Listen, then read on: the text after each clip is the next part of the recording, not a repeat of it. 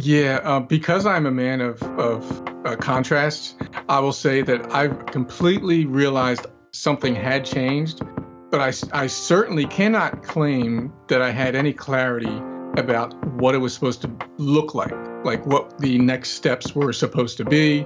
There was no epiphany of, okay, this happened, so now that means this is now your path and this is what your life was going to look like. The only thing I knew for sure was that I kind of sat there shaking my head like, no, no, no, no. Like the next time, we're none of us are getting out of this alive. But for me, it was like, when I find myself in a situation like that where I know I'm about to check out, I'm not going to feel that damn regret again. Like that is not going to happen. I'm going to look over my shoulder, and regardless of what it looks like, it's not going to be me being upset because I kind of sat in a corner and just let life happen. That's Aaron Keith Hawkins, and I'm Brian Falchuk. The Do a Day podcast, where you hear from the most inspiring people who have been through hard times, overcome them, and have turned around to help others with what they've learned. I'm your host, Brian Falchuk. I know because I've lived it myself. I've written about it in my book, Do a Day, and that's why I'm bringing you this show.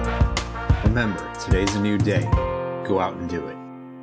Hey, day doers. Welcome to another episode of the Do a Day podcast. I've got someone who's really important and special to me to bring to you today. His name is Aaron Keith Hawkins. Aaron and I met, I don't know, a little over a year ago, something like that. He was going to have me on his show, and we just got to talking, and I mentioned it pretty soon in the episode, but I had been on my way to catch a train and actually let the train go. I purposely missed my train because I didn't want to get off the phone with him. And that's when I knew, like, this is a very special, different, important person who is going to be a big part of my life going forward. And that's the way it's turned out. We've gotten really close. We're in a weekly group together because we're all working towards the same kind of thing, and that's having an impact on other people's lives. Aaron even came out to hear me at my first TED Talk in person, which is pretty amazing. So it's just great to look out in the audience and have a familiar, supportive face, someone there to give me a big high five when it was done. That's just the kind of person that he is. And he's like that for a lot of people. I'd like to think I'm special, but I'm not, because Aaron gives so much of himself in an unbelievably genuine way. So let me tell you a little bit about him, and then we'll jump into the episode so he can share his story directly. He is the host of a show called Unbreakable Success. He's a high-performance coach who works with entrepreneurs and individuals. He works on relationships and leadership and all kinds of things that ultimately tie to the idea of influence. And not just influencing others, but it starts with influencing yourself. And we're going to definitely get into all that. He's also a police captain. He has a military background. He was on the SWAT team. Like it's so interesting to me to hear the emotional intelligence, and then to hear that he's also had this really, structured law enforcement kind of background. Obviously, physicality is a big piece of that. It suggests me like it's a really well-rounded person who understands a lot of very high pressure, high stakes situations, and yet he stays calm, he stays cool, he stays collected, and he stays really inspirational. I'm so personally excited to bring you this episode to share Aaron with all of you. He's an unbelievable human being, about as genuine as they come. And I know you are going to hear his story, his message, and what he's trying to inspire in others, and feel inspiration for yourself. So with that, let's get into the episode with Aaron. Aaron Keith Hawkins, thank you so much for making some time for me tonight, buddy.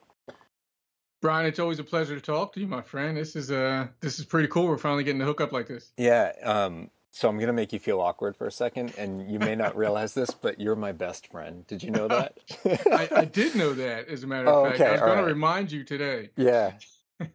I just for recapping for people's sake, we met, obviously you know this, but we had this call prepping for whether I'd be a guest on your show or not, and if I was a fit for what you were looking for. And I've told you this, which you didn't know at the time, but like I was waiting for a train. I ended up missing my train on purpose because I didn't want to get off the phone. We just like, I wish we were recording that call. That was pretty cool. Yeah.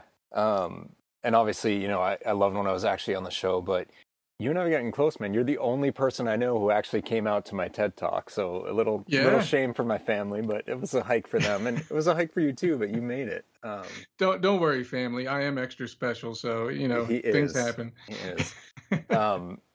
So all right, well, I'll try not to do any more awkwardness and making you feel embarrassed or anything for the rest of the show. But I just want to say, and I think by the end of this, everyone else will feel almost as close to you, but how thankful I've been to have gotten connected with you originally, and the amount of support and just everything. Like we're on a similar path. I feel like we've gone through a lot of these steps together. One of us might do one thing first, and then the other one learns through the pain and mistakes of the first. Yeah. But I've been unbelievably thankful for probably a year now, right, since we've gotten connected.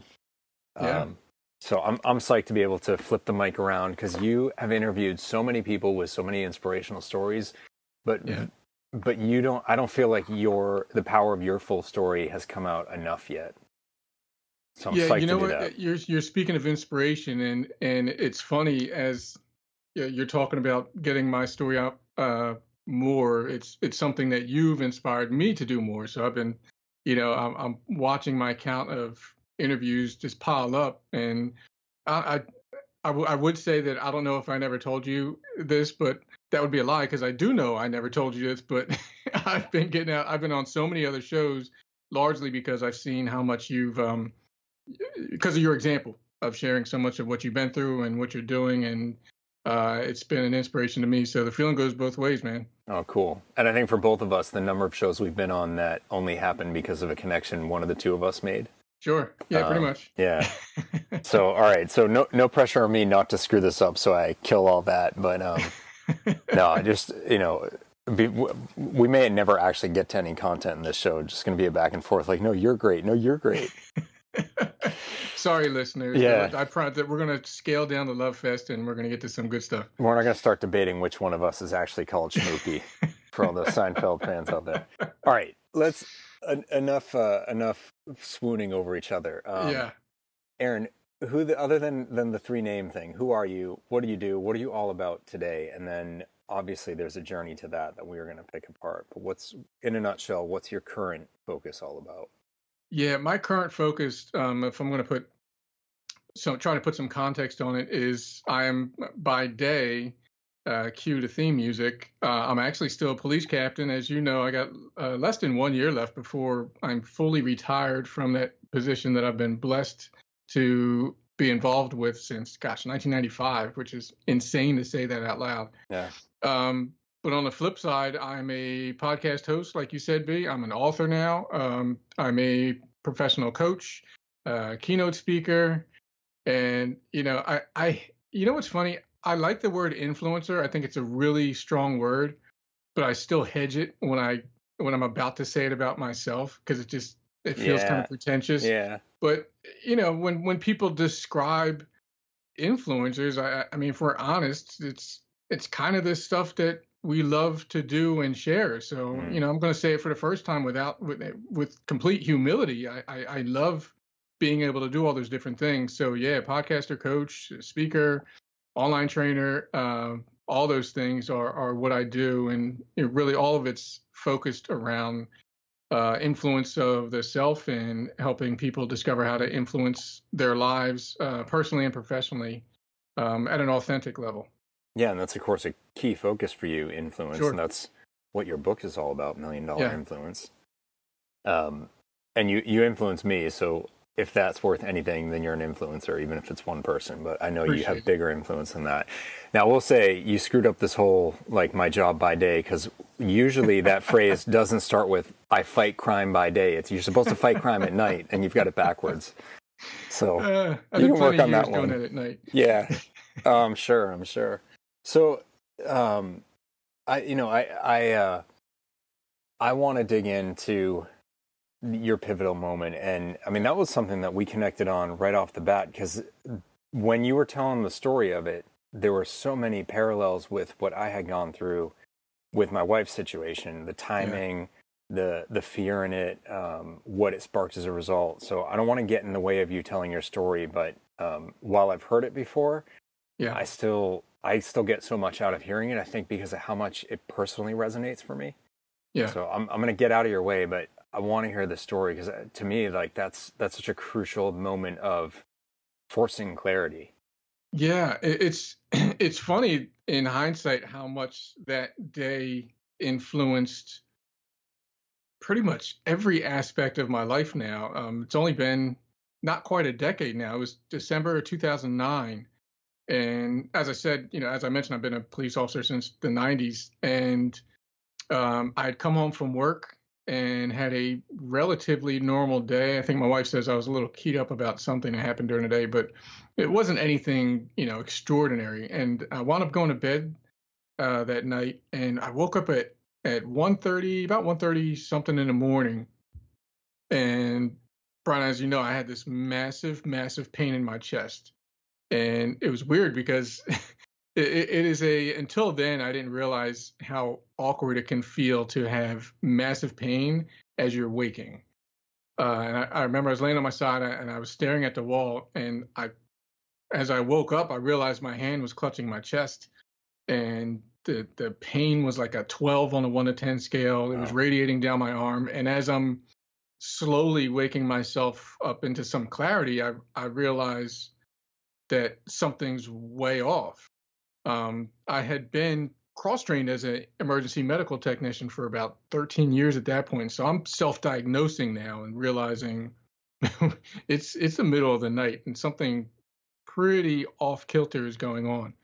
Well, when you have the pain radiating down your arm, if I can even say that, that's one of those heart attack telltale. That, like, is it transmitting down your arm? That's one of the things that they'll ask you on the phone. So I can imagine you're trying to keep it collected and under control, yet also completely freaking out because you almost know too much for your own good.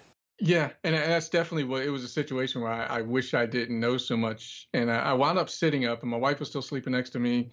Our daughter Sophia, she was 3 years old at the time. That's how it just sounds crazy to think about that. She's taller than Kathy now, but she was down the hall sleeping in her room, and I sat up and I did what seemed like it made sense at the time, which was to try to stand up and walk it off, because when those things kind of happen, there's an initial sense of denial that something could potentially be that wrong. Yeah. But after the course of a few seconds, I realized that the pain was actually getting worse and nothing was getting better. So I knew I was suddenly hit with this realization, or this reality, that if I didn't wake up my wife, and I was having a heart attack, that there's a very good chance that one or both of them were going to find me in the morning on the ground if I didn't make it. So that freaked me out even worse, and prompted me to wake her up. And so I just shook her. I shook her foot. I'd made my way to the foot of the bed by then. I woke her up and said, "Babe, you got to get up and you got to call 911. I think I'm having a heart attack." And talk about some of the most surreal words you have to say to somebody. Yeah. And she, it's weird. She kind of leaped out of bed like instantly, with those wide saucer eyes, and looked at me and she said, "Are you sure?" And I tried for one last second. I tried to collect myself and just see if I could kind of deep breathe my way out of it. But I realized there's no, it wasn't getting better. It was getting worse. Yeah. So I said, "Yeah, go ahead. You really have to call." So as soon as she started dialing the numbers, it felt like I had a big dial on my back that was labeled energy. And it felt like somebody was just turning that energy way down, and I couldn't hold myself up anymore. I just collapsed at the foot of the bed. And I lay there. I couldn't move anymore. And I managed to control the fall. So I was kind of sitting up, with my back leaning against the foot of the bed, but I couldn't move anymore. I could hear, but I could only hear muffled sounds as if I were like underwater. And my vision started closing off. Like it was like curtains on a stage closing. Mm-hmm. And it was, and I started doing the quintessential begging of, God, let me see my daughter grow up. Like I wanted to see her grow up, and I truly thought I was checking out. And then I got hit with something that I didn't expect, because if you would have told me 2 weeks before that something like this was going to happen, instantly I would have had fear. Like I would have been scared of dying. But when it happened unexpectedly like this, the weird thing is that I didn't have any fear. And instead, what I had was this overwhelming sensation of regret. Wow. I mean, and it hit me like a Mack truck, because number one, I didn't expect to feel regret. I'm like, well, why do I feel so much regret? Life was great. I mean, I was doing so much better than I ever expected to be at that point. Life was really good. My wife is amazing. Our daughter was literally a miracle. It took us, we spent years trying to have her. We didn't think we were going to have a child, and we had her, and she was amazing. And I had this stable career. I had great friends that I worked with. We had great personal friends. Like, things were really good. But in this moment, all I could feel was this wave of regret that I had left so many things undone. It felt like a vacuum behind me of like emptiness, that I hadn't tried to accomplish more. Like, I had more to give. And it wasn't about things that I didn't get. It was about things I didn't give. So, for example, I suddenly had this realization, like, why weren't you a better husband? Why weren't you a better dad? Why weren't you a better friend? Why didn't you influence more people or impact people's lives more than you actually did? And again, like I said, it's not, I felt then, and I still feel now, that I was a good guy. Yeah. So it's not like there were these wrong, hideous things going on in my world. It was just that I realized I had been coasting. And feeling that realization as you think you're in your last few seconds, I mean, it rocked me to my core. And, spoiler alert, I lived. I made it to the hospital, and I wound up spending a couple days in the hospital. They found out very quickly that, fortunately, I did not have a heart attack. They think I had a mini stroke. I had actually one of my friends, one of the police officers that showed up before the ambulance, said I had that facial droop on one side, which is symptomatic of a stroke. So they think I had what they refer to as a TIA, which is a mini stroke. But the good news is I came out of that whole situation basically with the advice to start taking baby aspirin, and I should be okay. Like, I got no meds. I got no, here's what you should do now. I was just kind of sent home, actually sent home a couple of days, feeling very, very fortunate to be alive. And I know when many people face traumatic situations, and certainly plenty of people have had far more trauma than that. But we a lot of times people tend to come out of that feeling like something needs to change. But for me, it was different. I knew something had changed. And that was the beginning of this almost decade long journey now into what has ultimately turned into a new mission for me. Yeah. Oh man, there's so much I got to pull you back and go through again.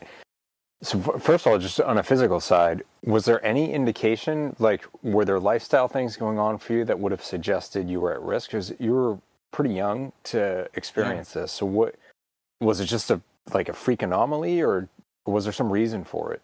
That's exactly what my primary doctor, who was amazing, he could only describe it as a freak anomaly. Like you said, I was young. I was 36 at the time. Or, I mean, I would lie and say I was younger, but yeah, I was 36 at the time. That's so young. I'm aging myself. Yeah. No, that's young. We're all going to agree that that's young. Sure. Yeah. Certainly for an event like that. Yeah. It was extremely young. I was 36. I worked out all the time. I was, if that had happened to me in my early 20s, I could have at least blamed it on the junk food. But, my wife and I, we had and still have a pretty healthy lifestyle. So there were no indicators, nothing leading up to and nothing since that suggested that this is why this is happening. Yeah.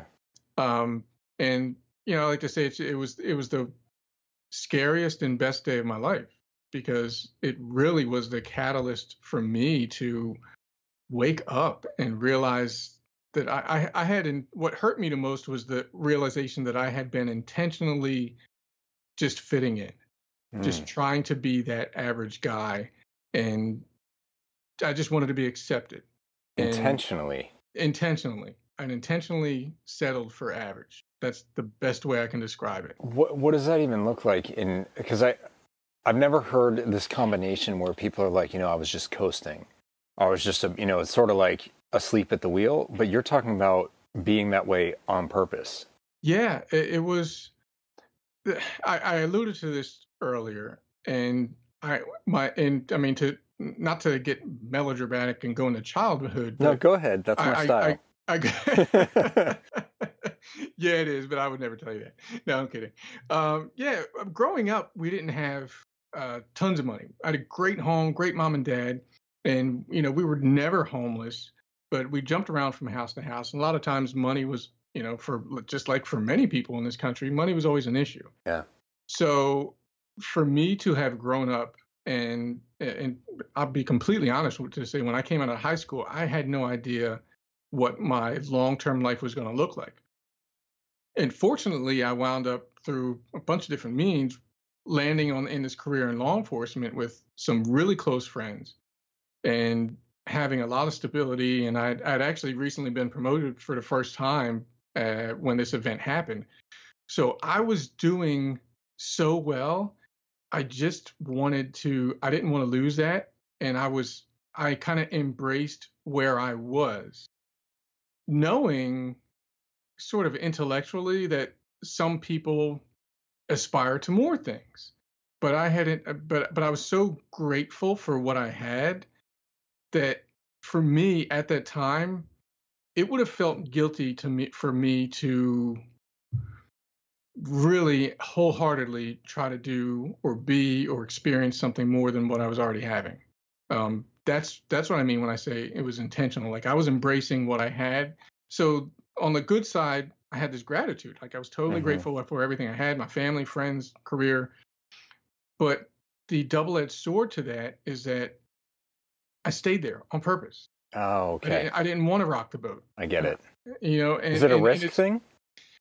Well, it's funny because I had always dabbled in entrepreneurship. Like, I always felt like there was something else I wanted, but I never really took it seriously. So I would dabble into, I did everything from starting my own landscaping company to some modeling and acting. I was an extra on Law and Order a few times. Like, I had done all these other things. Wasn't even sure. Well, the only thing inspiring me to do some of them at the time was money. The idea of getting more money. But in my gut, it was always like, stay in your lane, and you can enjoy dabbling in other things, but this is who you are. You kind of made it, and you're okay, and be grateful for it, and shut your mouth and sit down and just kind of live the life you've been given. That was kind of the unspoken and unwritten and really the unthought rules at the time. And, because when I say that I intentionally stayed average, it was an unconscious intention. And it was something I didn't clearly realize, obviously, until after this event happened. Okay. But in hindsight, I realized that, wow, dude, you were purposely just trying to stay right where you were. Yeah. Because you felt lucky for what you had. Yeah.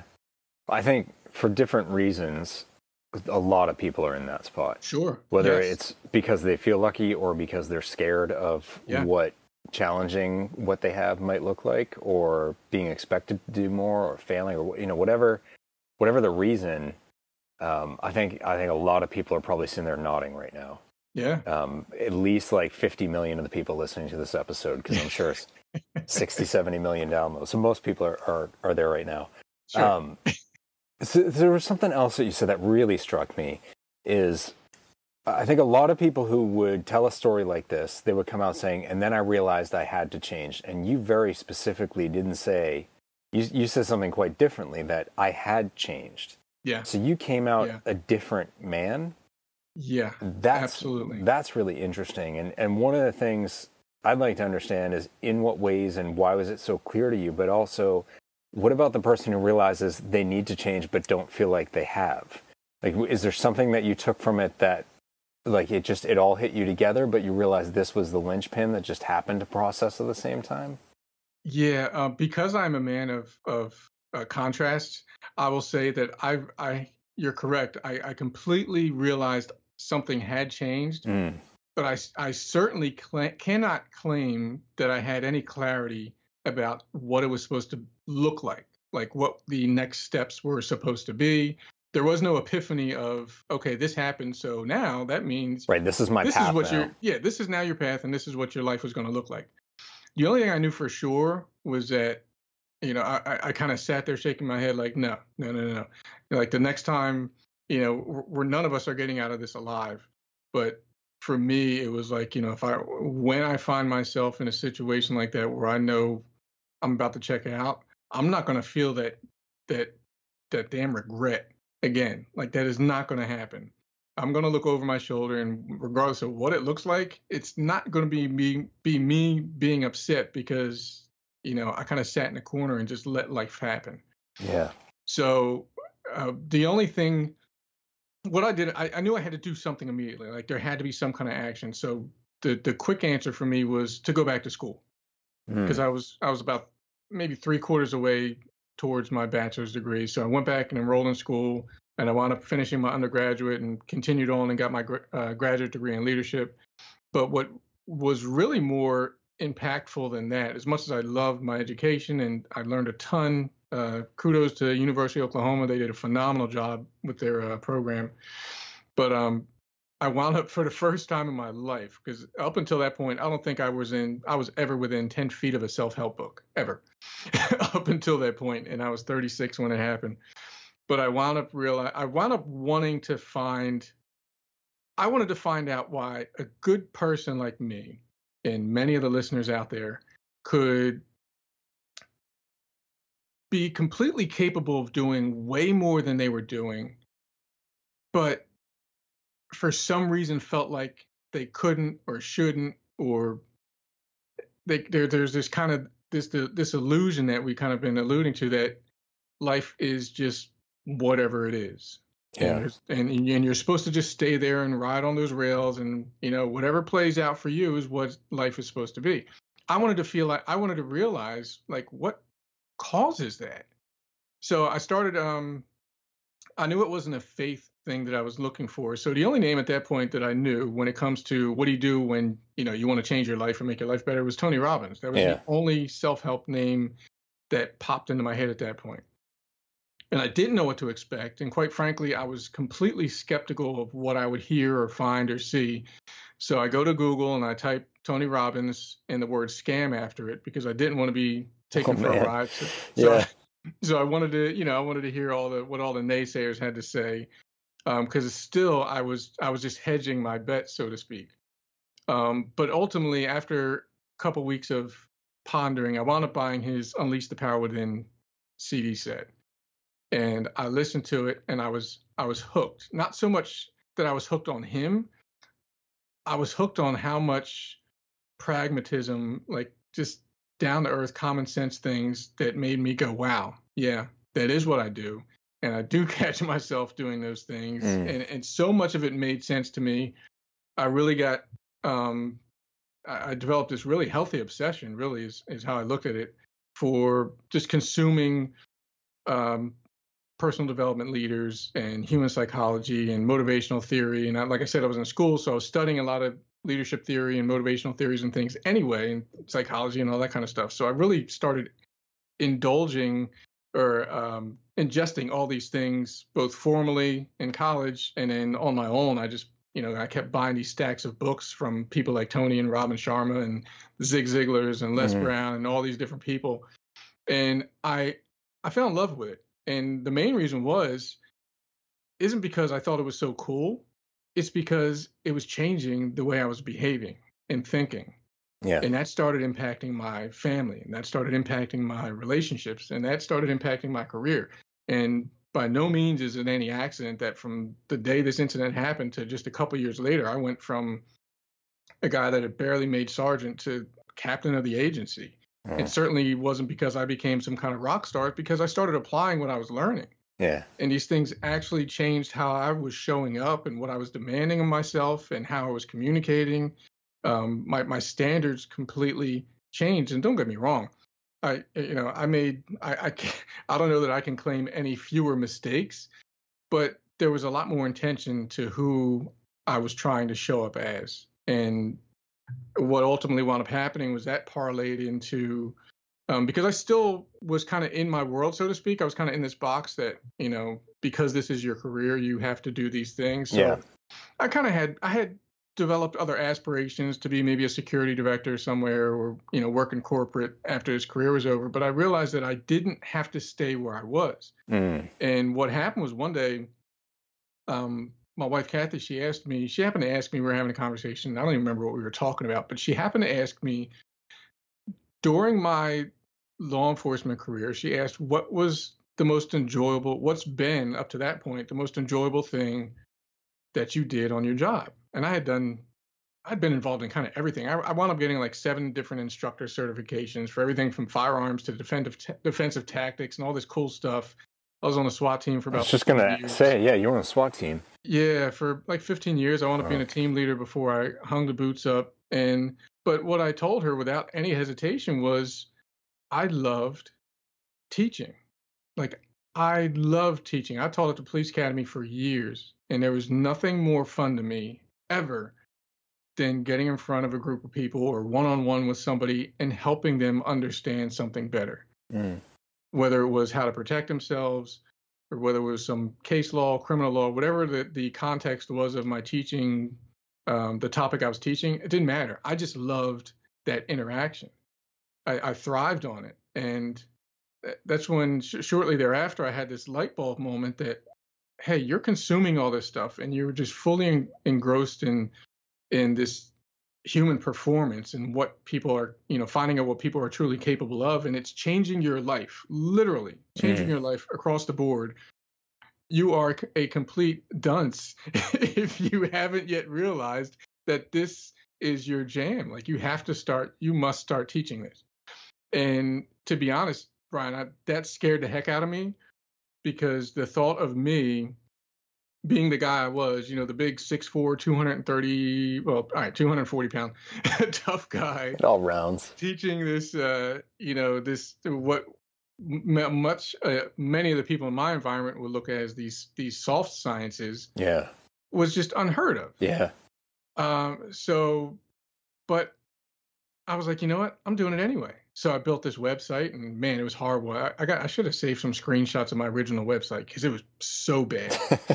I mean, it was beyond however bad you think it might have been, like the first iteration, it was 100 times worse, I swear. Self-love, man. It's okay. I know, but I did it anyway. And that started every decision like that. It's funny. Guy named Mario Perucci, 10-Minute Mindset podcast. He asked me a few weeks ago. He kind of asked me to break down how I wound up getting to where I was today from where I started out. Yeah. And the very simple answer I gave him, and I'll give to you and everybody listening today, is I just started doing things that scared the crap out of me that I really wanted to do. That's awesome. Again, that's so different from where you were at before. Yeah, whatever scared me that whatever I felt in my gut that I really wanted to do and it scared me, I just forced myself to do it. And I am not a believer in no fear. That is the biggest lie on the planet. And trust me, from a guy that used to kick in doors looking for homicide suspects for a living, there is no such thing as no fear. But there is such a thing as there are things more important than that fear. Yes. And that's how I was able to kind of transition from that in my, especially that SWAT environment where there were plenty of things to be scared of tons of times. But there was something more important than that. There was the men and women in front and back of you and the mission that you're on. So that is something where I had a bit of an advantage when it came to being in scary situations. And trust me, launching a website was a bit less scary than some of the other stuff I had done, but it was scary in a different way. Yeah. It was that, that vulnerability and that being exposed as an individual to, let your thoughts out there. It's not something I'd ever done before, but that's what I started doing. I just kept doing these little things one by one that I knew I wanted to do, but they scared the hell out of me. I just decided to do them anyway, one at a time. Oh, we've moved so far past it, so I don't mean to take us back, but that word regret is really hanging with me.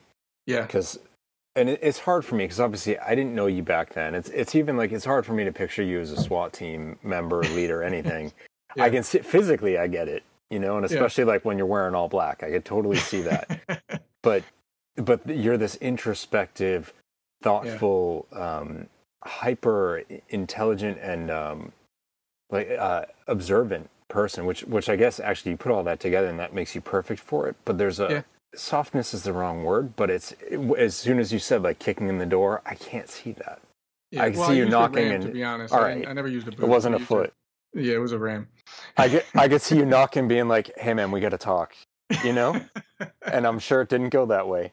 But well, a lot of times that's who I was. That's what made the job so fun. I've always been the nice guy. Yeah. Like I think my first award of my life was like in 3rd or 4th grade where I got the most friendly trophy. So I've always been I could see. Yeah. So it's always been kind of me, and people kind of knew me as that guy. I could talk my way out of most things and talk people down. So I was more proud of the fights I was able to talk myself out of than the ones I engaged in and won. Those are the ones you live another day for. Yeah. That as big as I was, and I was one of those workout guys where I got pretty big at one point, or when I because I had to protect myself. And it certainly went with the territory, but that wasn't the goal. Was to overpower anyone. The goal was to just protect everyone. Yeah. So it kind of parlayed into what I'm doing now pretty well. Yeah. But I think, as much as that is that's an opposing view of you that is a little bit hard for me to put together. I can get there, but the regret one, like going back to it, that word is really sticking with me because that's of all the words, of all the sentiments and emotions I might put together if someone asked me to talk about you and what's going on inside of you, that word, like that wouldn't even make the list for me to be like, well, that's not what it is. Like it wouldn't even have crossed my mind. So I'm so curious about it. And when you talked about it as, am I being the husband that I want to be, or am I a good enough husband? That's one of the things that stood out to me from our first conversation is the strength of family in your message. And I mean, that first video we did, that's your background, is you and the family. And like, that could all be a lie, but I don't get that from you. So it's so interesting that I'm completely rambling, but I have a point to this. So let me cut to that point. Do you think you were in a place where actually you were just being overly harsh on yourself, or looking back in it, do you think that regret had some validity in the sense that you weren't delivering on things the way the new changed you would have wanted to? Like, is this a judgment thing or is this real? There's a touch of both, and that's come up before in some conversations I had about as far as me. It's sounding like I was being a bit harsh on myself. To be honest, I think it's a touch of both. Yes, will I admit to probably being a bit hard on myself when it comes to using the word regret, but the truth of it for me is this, and it's something that I find myself coaching and teaching people on quite a bit. It's the fact that if and when there's something that you would like to be better, what are you doing to improve it? Like, what are you tangibly studying, reading, investigating, researching to improve on that? And, to use the example of a marriage, like I was a good guy. My wife and I never fought much. We have a phenomenal marriage. We've been married 22 years now. So we didn't have quote unquote big issues, comparably speaking, but I know for a fact I never picked up any books about relationships or how to understand people's needs, like human needs and behavior, the things that I've kind of dove into now as a career. I never gave it any interest. I always thought I am who I am and people are who they are. And hopefully if you have a little bit of patience, you kind of work things out. But there's so much more there are so many bigger and stronger and better ways to improve our lives than just saying, hey, let's just hope we figure it out. There's so much information out there on any topic, whether it's relationships or business or parenting or social friendship or confidence. There are all these things that I know that and trust me, still have plenty of things that I am and am looking to improve upon. The difference is now that I intentionally try to improve those things. Far from perfect. I'll never get there, but I had no drive to look for ways to improve. Like I didn't have, what's probably the best word is? I didn't have the curiosity I have now. Yeah. Yeah. And if there's anything that event did for me, it was to spark and ignite my curiosity. Yeah. How do you understand people better? Like I was, back then I was kind of bullheaded. Like I was bullheaded about little things, like, wanting to be right all the time about, if there's a disagreement about something or discussion, you're always trying to prove your point. Yeah. That is one of the biggest wastes of time. And it's one of the most like relationship destroying things that are out there. But that was me. And for years, there were plenty of times my wife brought that up. She's like, why do you find it necessary to defend yourself all the time? And I did. And I was defensive about the idea that I was defending myself. And in hindsight, it's, you mentioned not being able to imagine myself back then. I can't imagine myself before this. Like, I would not recognize that dude. Like, I think if I met me from 10 years ago, we would have a long conversation. Yeah. like, dude, what are you thinking about? And again, I was not a bad guy, but I didn't have that curiosity to intentionally try to improve upon the things that I wanted to improve upon, whether it was career, relationships, any of those things. And I do now. And I take pride in that. And it's something that I share very empathetically with people that look, whatever it is that's going wrong, we can rock this. Like we can get better at these things. There are plenty of ways that we can break through that next plateau and get to where we want to be. It's just a matter of clarifying what that place is that you want to be and then plotting the steps to get there. Yeah. But before that, I was coasting, dude. And when that happened, I realized that I had been coasting, and that's what hurt. Yeah. You know what you were? It was the 4-letter F word, fine. And you were fine with being fine. And that's like, I always say it with a little bit of an attitude. I'm like, it's fine. Like when you say it like that, people are like, oh, okay, I get it. Is another word for it's good enough, and for a lot of people, good enough is good enough. And like, more power to you. Go, if that's really what you want, that's okay. That's like, I feel like if you have that wake up, you come to the realization that no, good enough is not how I want to describe my life. Yeah. And why should it be? That scares me, Brian, the idea of, getting to 60, 70, 80 years of age and looking over my shoulder and saying, well, yeah, it was fine. That was really good.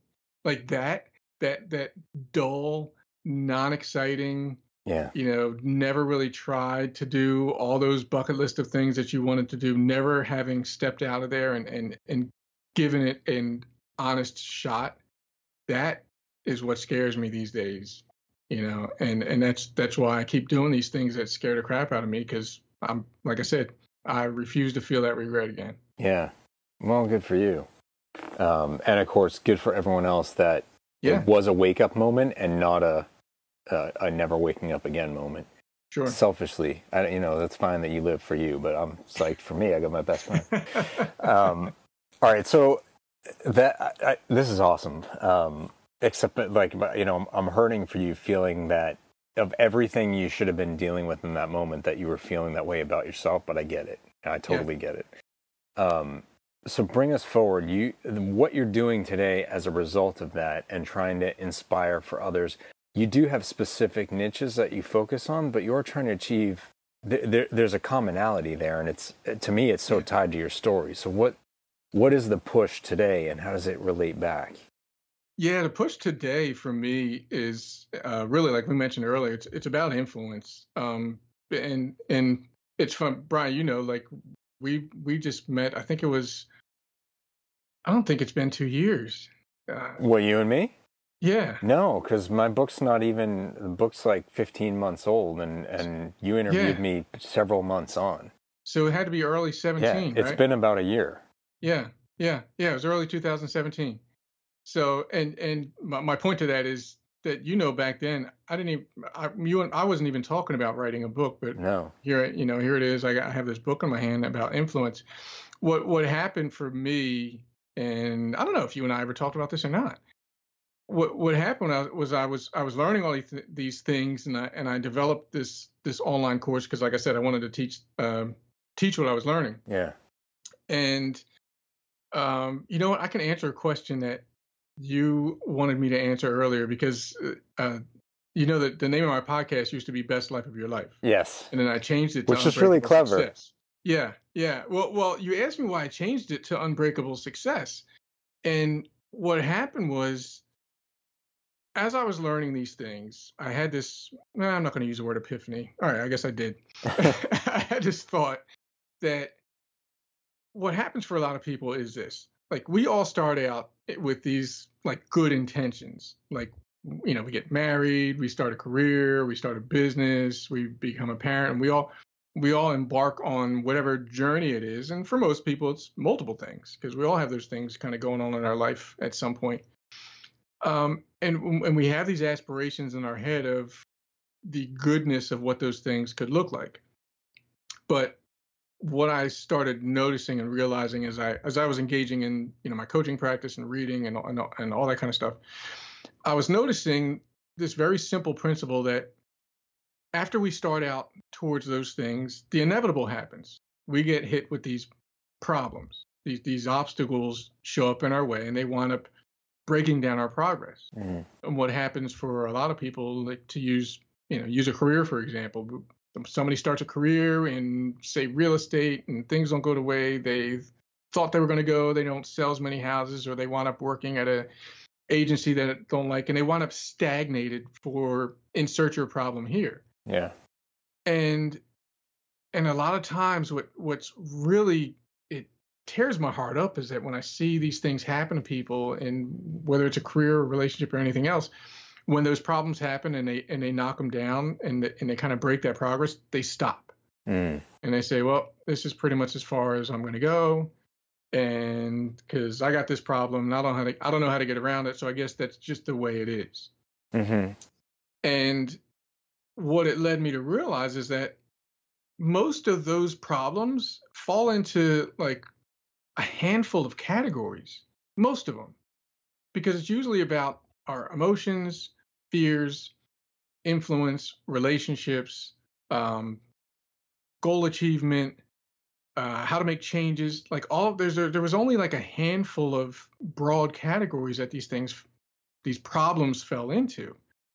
And I realized that if we would just learn how to deal with those things a bit better, we'd be unstoppable. So in other words, if you had a relationship problem that has stalled your marriage, well, learn more about relationships. Like, learn some fundamental principles about building really strong and lasting relationships, and that will help you deal with that problem. Yeah. Or if there are emotional issues, learn about emotions, how they work, how to generate better emotions.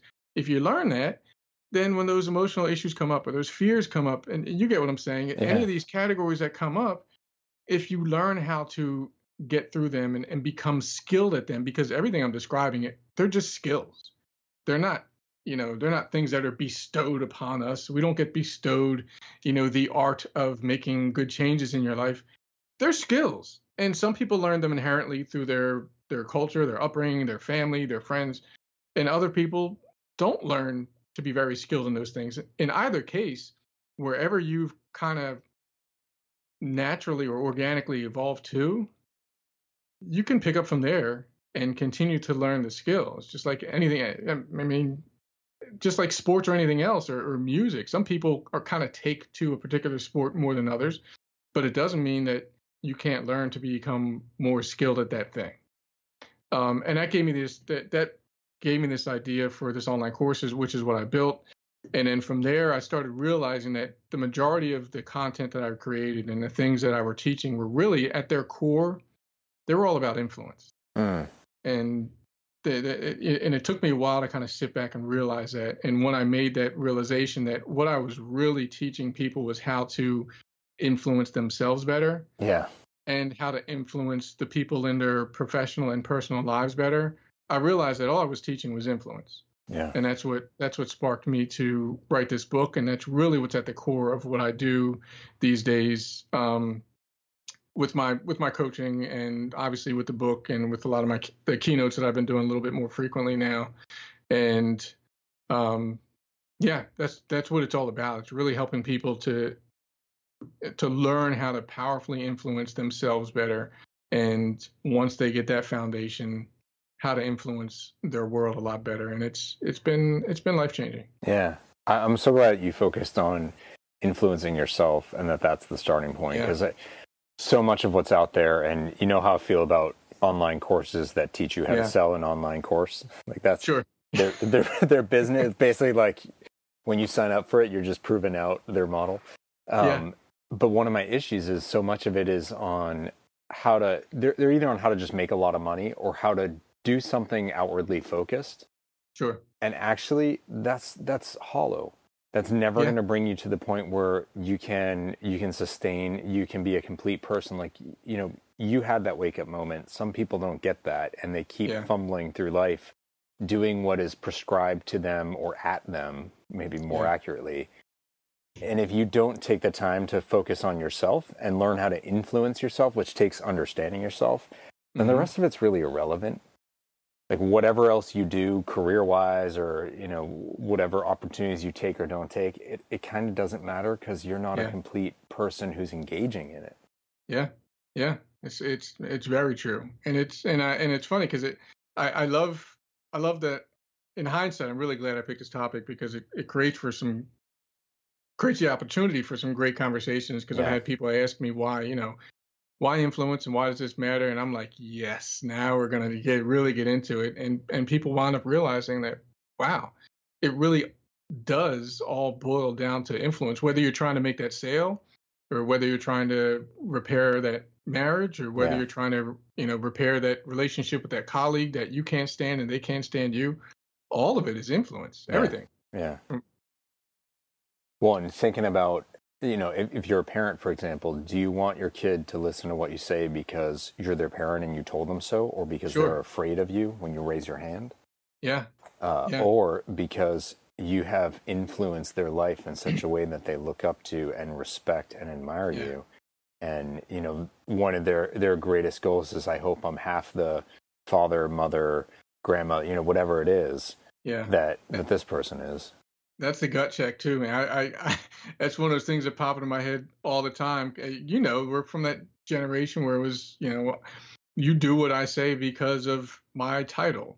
Yeah. Whether it's mom, dad, teacher, boss, whatever. And sure, in many ways you can force that on somebody, but it's not really influence. No.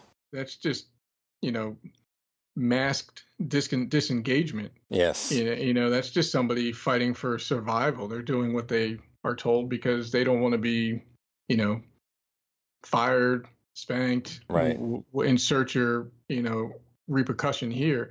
But that's not truly influencing somebody's character, their behavior. Well, in some ways it is influencing their character, but it's usually negatively. Yeah, and they're not going to, when you're not around, will they continue to follow the, you know, it's like growing up, we didn't have a ton of rules around you can't watch TV or you can't drink soda or whatever. And for the most part, self-regulated pretty well, except for me with food. But otherwise, you know, then I'd have a friend come over who wasn't allowed to watch TV at home.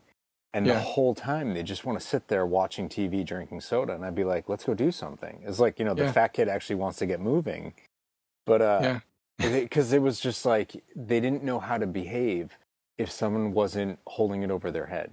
Sure. You know? Sure. And if you want, whether it's an employee or a child or a spouse or anyone, you want them to take from your teaching, your example, and make the smart decisions, whether you're there or not. Absolutely. That's actually, it's funny that we jumped onto this topic. It's actually a quote card I put up on Instagram months ago. Oh, no way. That the true measure of your influence is what you've inspired someone to do when you're no longer around. Yeah, that's great. It's the truth. That's what the influence is. When you're not, if you inspired someone to do something that's positive when you're not there anymore, then now you've done it. You've impacted them. Yeah. And I think going back to self-influence, you can't expect to influence anyone else if you can't even influence yourself, and they will see that. Yeah. You know, they'll see through, like, you can tell, for anyone who's had a bad boss, you can tell that they're incredibly insecure people. Sure. You know, a bully, there's a reason why bullies are at their core, like, they're beaten up, they're broken. Yeah. They can't even influence themselves. So it is really interesting to me how much we have to start with that first level self-influence. And from there, that opens up the door to, as you're saying, influence others when you're not even around. Yeah. And that's the challenge. And the challenge is, what I love about what I do is the challenge is to help or encourage someone to just open up enough to start self-reflecting and exploring the possibilities and exploring and because one of the toughest things for people to do is to realize that there are underlying reasons for their behavior. Yeah. You know what I mean? It's tough. It was certainly tough for me to learn and realize that, yeah, there are reasons why I do some of the good things I do, and there are reasons why I do some of the not so good things I do. And it takes a lot of guts to go there, to be willing to go there and try to figure it out and start understanding yourself a whole lot better. It's not comfortable initially, but it certainly is absolutely rewarding. Yeah. You don't do any not so good things. Don't kid anyone. You're right. I genuinely don't think you do, but then again, we live in different states, and at least on the internet, I don't see you doing anything bad. So I'll give you a pass. Well, I got to keep up appearances for That's my right. Boston friends, man. You guys are up there doing all kinds of amazing things. So I gotta put on a happy face for you guys. On behalf of the entire city, thank you, because I don't think anyone's ever said that about Bostonians. So good for you. It's Aaron, your show. I got to be nice. Yeah, that's right. I can just not release the episode.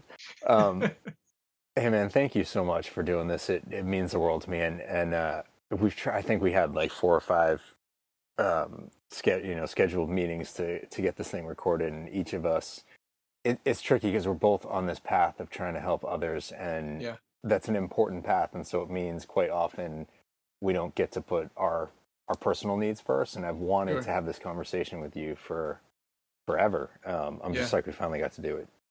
It's funny, we kind of meet every week, but we don't get to really get into things as much as we'd like to. Yeah, I know, exactly. Pretty cool. So I want to, I just want to give you a chance to share out with other folks. Where can people find you, and what are the things specifically that they can look to you for, the things that you're offering out? You mentioned your book, your courses. What are some of the things people can turn to, and where can they find it?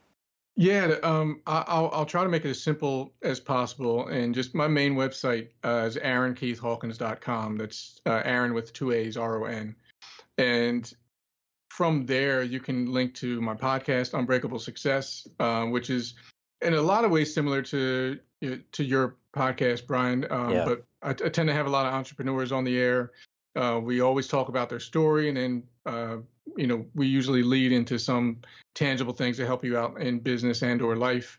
From my website, you can grab a free copy of my book, $1 Million Influence: How to Create Life-Changing Connection, Trust, and Impact in Your Business and Life. I give the book away for free. You can get a free digital copy, or you can get a hard copy shipped to you.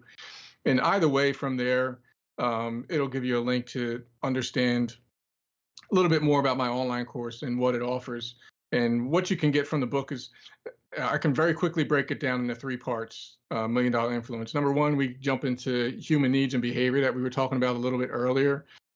Because whether you're looking to improve your business and life, and hopefully both, for us to be able to effectively influence anyone, including ourselves, we need to have a baseline understanding of what is already influencing us. And there's a lot of research that goes into helping us understand that a lot better. And I kind of break it down in what I intended to be a very simple framework to make it understandable. And fortunately, I've been able to teach it enough that the feedback is phenomenal. And I usually get a lot of heads nodding, saying, "Oh, wow, yeah, you're right about that."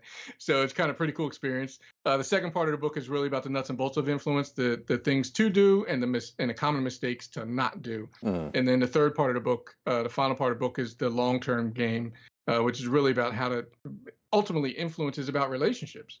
Whether it's relationships with an audience that you're speaking to, or readers that are reading your book, or clients that you're serving, it's ultimately about relationships. So the last part of the book is about how to build authentic and lasting relationships. And again, broken down to a really, I'm very much a pragmatist. Things have to make sense to me.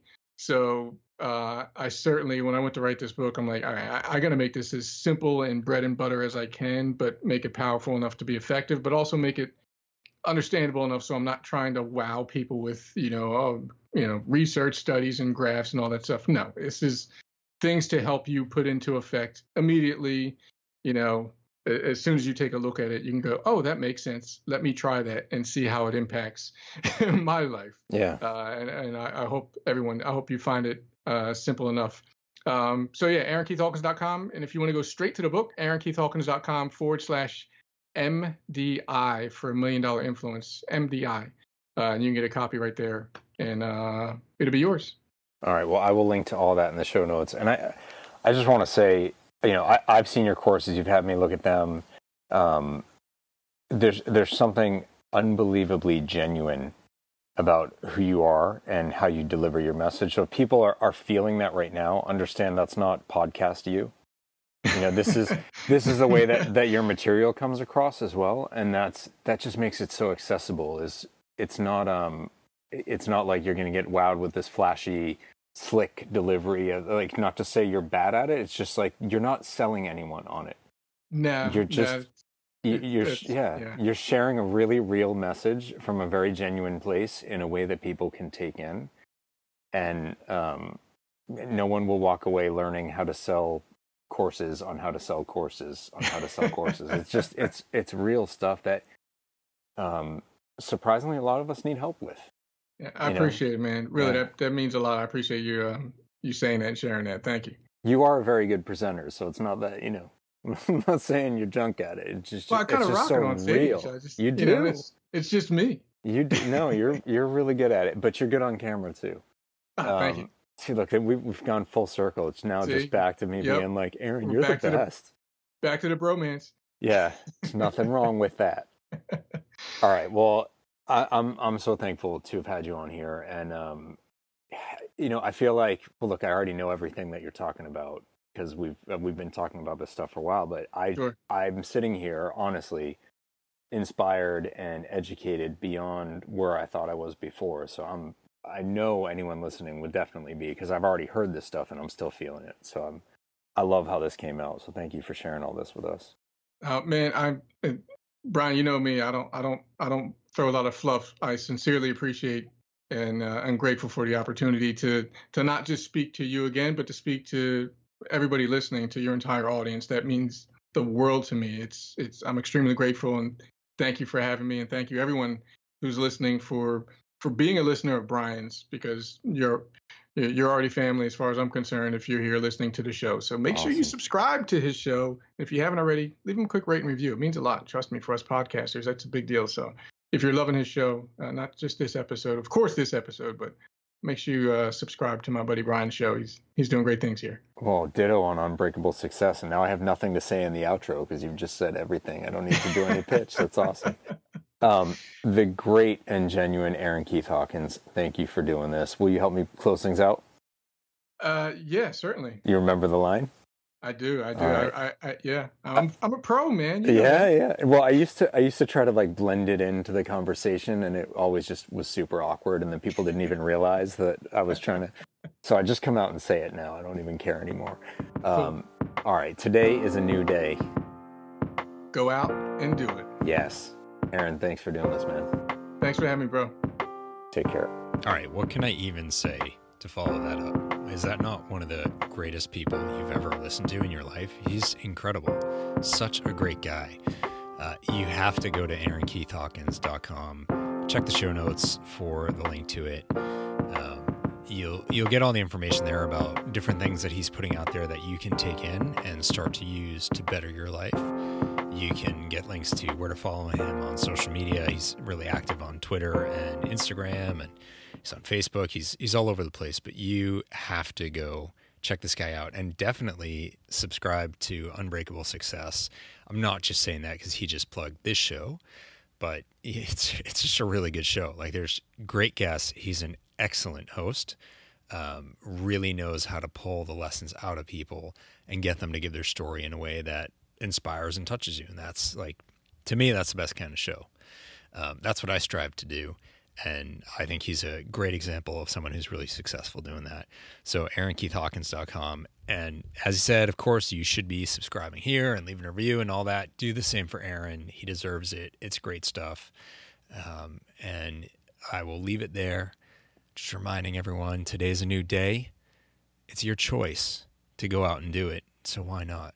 Listen to what Aaron said. Don't just kind of live a life of good enough and just trying to get by and not rock the boat, because it's kind of fun when the boat rocks. You just have to know what you're doing, and you have to know where it's heading, and you can do that. So go out and do it.